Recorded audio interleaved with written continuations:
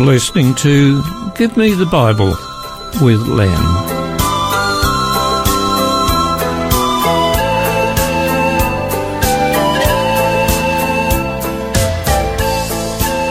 Today's topic is entitled eBay or Obey.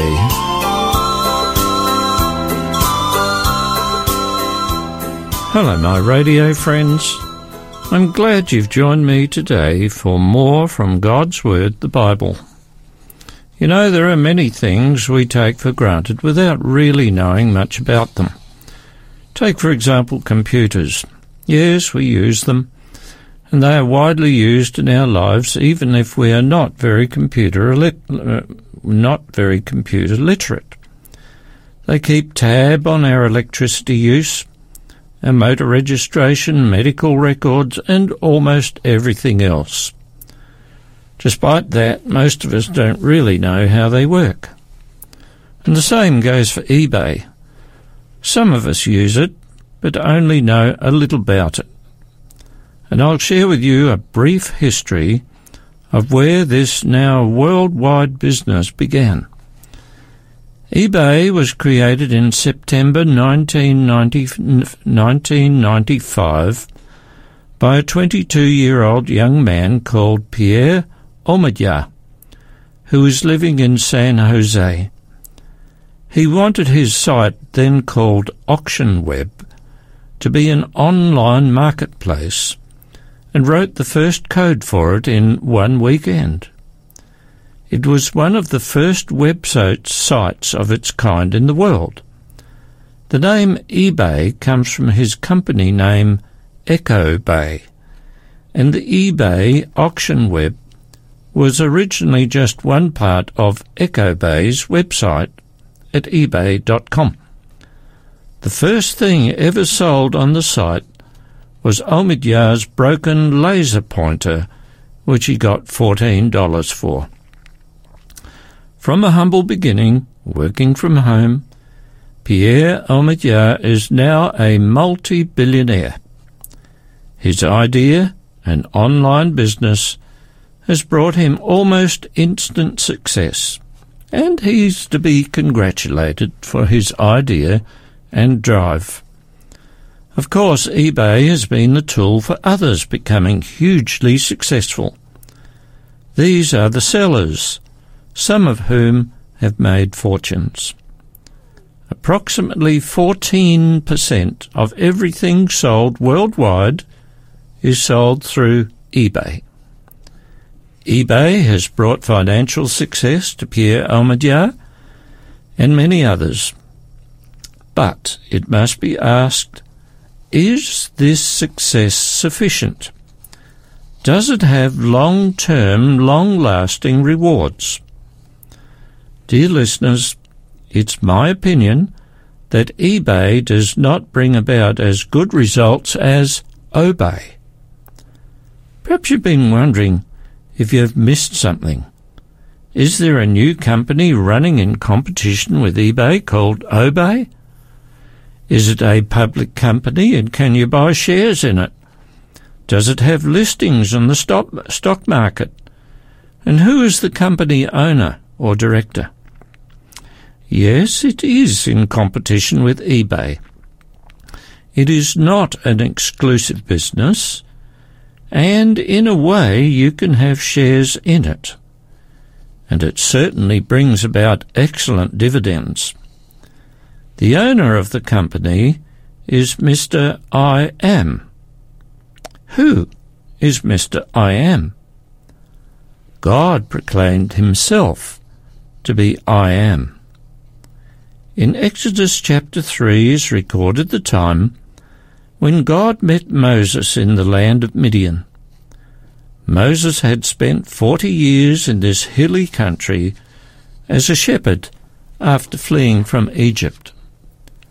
God revealed himself in a burning bush and spoke to Moses, giving him his commission to go to Egypt and confront the king, also known as a Pharaoh, to let all the Hebrew slaves go. It was almost similar to a Brexit situation. Moses asked God who he should say had sent him to the people. And the Lord said, and this is in verse 14, God said to Moses, I am who I am. This is what you are to say to the Israelites, I am has sent me to you. Now there are some who question whether Jesus was God or just a good man. But do you realize that Jesus frequently used that same expression, I am? When you read the various statements about himself, he often spoke of himself as I am. I am the bread of life, he said. I am the good shepherd. I am the way, the truth, and the life.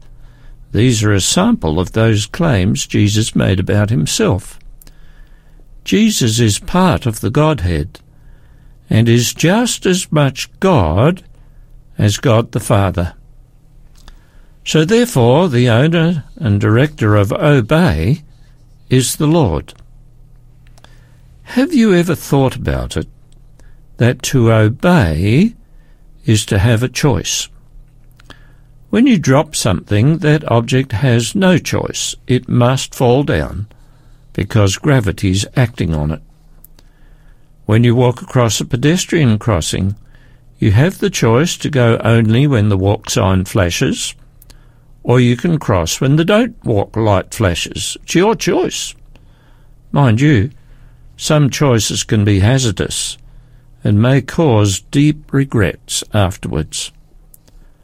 God gave mankind choice way back at creation. He put just one special tree in mankind's first home, the Garden of Eden. God told Adam and Eve not to touch that tree, which he called the tree of knowledge of good and evil, nor were they to eat the fruit from that tree. And you probably know that, encouraged by the devil in the form of a serpent, both Adam and Eve chose to eat the fruit, although God had previously warned them that the choice would have very significant consequences. They would die. To obey has consequences, and disobey has its consequences. In Old Testament times, the most important and highest expression of spirituality in the life of an individual involved making a sacrifice. When someone was convicted of their sins and wanted forgiveness, they would take one of their prize animals to the tabernacle, or later times temple, where various rites were performed, and the animal would be slain and burnt.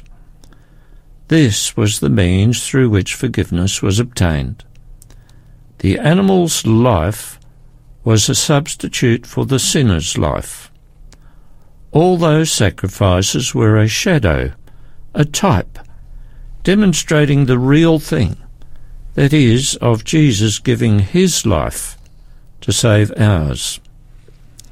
Since those sacrifices represented Jesus, it is easy to understand that the supreme expression of consecrating one's self to God was to make sacrifices. The dedication of Solomon's temple, as recorded in 1 Kings 8, was probably the supreme event in the lives of the Israelite people since the giving of the law at Mount Sinai. All the people gathered together in Jerusalem. Their king, Solomon, stood up in front and prayed a long and fervent prayer, praising God and expressing the people's desire to honour and serve him. That done, sacrifices were made, not just one or two, but many. And I'll read from 1 Kings 8, verses 62 and 63. Then the king and all Israel with him offered sacrifices before the Lord. Solomon offered a sacrifice of fellowship offerings to the Lord, 22,000 cattle and 122,000 sheep and goats. So the king and all the Israelites dedicated the temple to the Lord. But keep that thought in mind. The highest expression of dedication to the Lord was to make a sacrifice. Solomon was Israel's third king. Now come back to the first king, Saul. There was a war going on between the Israelites and the Amalekites. Saul's army resoundingly defeated the enemy. Previous to the battle, God had told Saul through Samuel the prophet to utterly destroy all those wicked Amalekites and all their livestock. But Saul thought it expedient to save the livestock and to offer the sheep, goats and cattle as a thank offering to the Lord for the victory. So he brought the stock back to Israel with the returning army. What I'm sharing with you now is from the book of 1 Samuel, chapter 15, verses 13 to 16a. It says this: When Samuel reached him, King Saul, Saul said, "The Lord bless you. I have carried out the Lord's instructions." But Samuel said, "What then is this bleating of sheep in my ears? What is this lowing of cattle that I hear?" Saul answered, "Oh, the soldiers brought them back from the Amalekites. They spared the best of the sheep and cattle to sacrifice to the Lord your God, but we totally destroyed the rest." "Stop," Samuel said to Saul. Verse 19 tells how Samuel berated King Saul. "Why did you not obey the Lord? Why did you pounce on the plunder and do evil in the sight of the Lord?" "But I did obey the Lord," Saul said. And then he went on to explain that his army had wiped out all the people, but not all the animals. You see, Saul had only half obeyed. Half obedience is not good enough. God requires total obedience. Then Samuel pronounced an indictment against Saul. You'll read that in verse 22. Samuel 15, verse 22. "Does the Lord delight in burnt offerings and sacrifices as much as obeying the voice of the Lord? To obey is better than to sacrifice." Now, sacrifice was considered the highest expression of one's consecration and commitment to the Lord, right? But Samuel told Saul that there is something that's even higher, an higher expression of love and respect for the Lord, and that's to obey him. To obey is better than to sacrifice. Now, I want to apply what Samuel told Saul to our times. Imagine this scenario. The Jones family lives in a tidy street in a nice town. At the end of the street is a park with playground equipment for children. But there's a problem. Reports have circulated that a child molester, a pedophile, has been seen in this district. Parents have been advised to make sure their children are always accompanied by an adult when they are in any public place. Mrs. Jones tells her 4-year-old daughter, Katie, never to go to the park alone. One day, while Mr. Jones is at work, Mrs. Jones is at home and decides to wash the back windows of the house. Katie is bored and unnoticed goes outside and goes to the playground in the park to play. After 20 minutes she comes home with a bunch of flowers in her hand and brings them to her mother, who's still out the back cleaning windows. "Look, Mummy," she says, "these flowers are for you." "Thank you, dear," says Mummy. "Where did you get them?" Innocently, Katie beams up at her mother and replies, In the park. How would you expect Mrs. Jones to react? Would she be pleased? No. She would be very distressed and probably angry that Katie put herself in danger after being told not to go to the park by herself. And you see, it's the same with God. He expects obedience.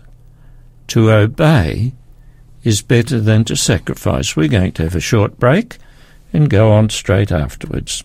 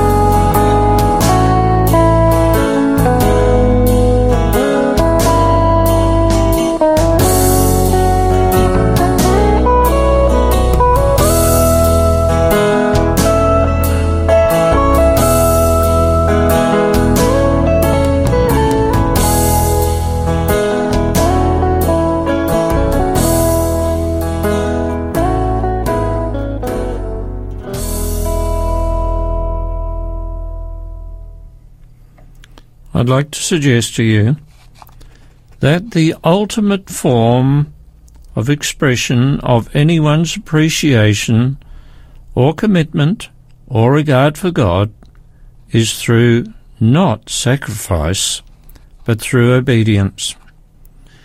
In Hebrews 5, verses 8 and 9 is this statement, speaking at first about Jesus. And it says, although he was a son, he learned obedience from what he suffered, and once made perfect, he became the source of eternal salvation for all who obey him. And I'd like to put that in my own words. Jesus, the Son of God, learned the cost of obedience in dying for us on the cross. He became the means of salvation for those who obey him. You know, it's all very well to go to church and be inspired by great preaching and uplifting music. It's all very well to praise the Lord and feel good. It's all very well to say, I'm saved through the blood of my Lord. It's all very well to think that you are part of the kingdom of heaven, and it's all very well to do good to others and get a warm, fuzzy feeling from your good works. But that counts for very little unless you are prepared to obey. It was all very well for Katie to bring her mother flowers, but what Katie's mum wanted was her obedience. In reality, and when analysed closely, what Katie did was to show contempt to her mother by disobeying her. And as Samuel pointed out to Saul, honouring God is more than just happy thoughts. Obedience is what counts. Have you ever considered that it shows contempt for God when we disobey him? And it also shows contempt when we decide to obey only in some things, but disregard him in other things. And it troubles me greatly that some of my Protestant friends think that partial obedience is acceptable to God. Yes, I have heard them declare that the 10 Commandments are valid and should all be kept. I've heard them say that we must keep all the commandments, and yet they completely disregard the 4th commandment, which is very specific in its requirements. Further to that, the 4th commandment is about keeping the Sabbath holy. As well, it specifies how human beings should relate to and honour each other, and it specifies how we should relate to and honour God.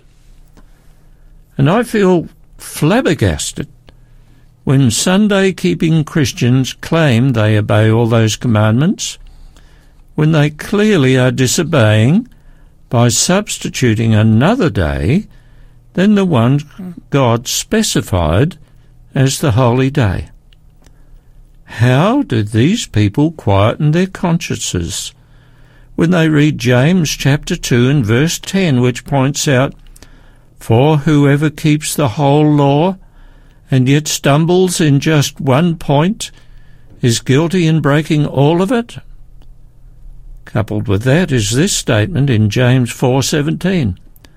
"Anyone then who knows the good he ought to do and doesn't do it sins." Partial obedience is not good enough. It wasn't acceptable in King Saul's time. It wasn't acceptable in early New Testament times.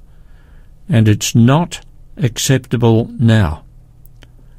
God cannot be fooled.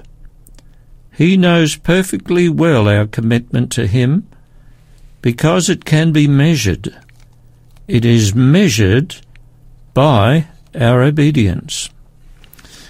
We started out today with eBay. For Pierre Omidyar, there were great rewards. But with obey, there are even greater rewards. As Hebrews 5:9 points out, there are eternal rewards, meaning eternal life, for those who obey God. Well, I just want to share with you a short story to finish today. One day a pig and a chicken were talking together. The pig asked, "What can we do for our master, Farmer John? He's always so kind to us." "I don't know," replied the chicken, and they thought for a while. Then the chicken spoke up. "I know. We could serve him bacon and eggs for breakfast." The pig thought some more and then said, "Oh, sure. That's easy for you to say. For you it's a small sacrifice, but for me it's total commitment." Although this is a simple little illustration, it's all about what is required of us in the Christian life. Partial commitment means partial obedience. Total commitment requires total obedience. and I consider our obedience is an indicator of our faith. I also consider obedience to be an indicator of our fitness to receive eternal life. Jesus was totally committed to us human beings when he sacrificed himself that we might be saved.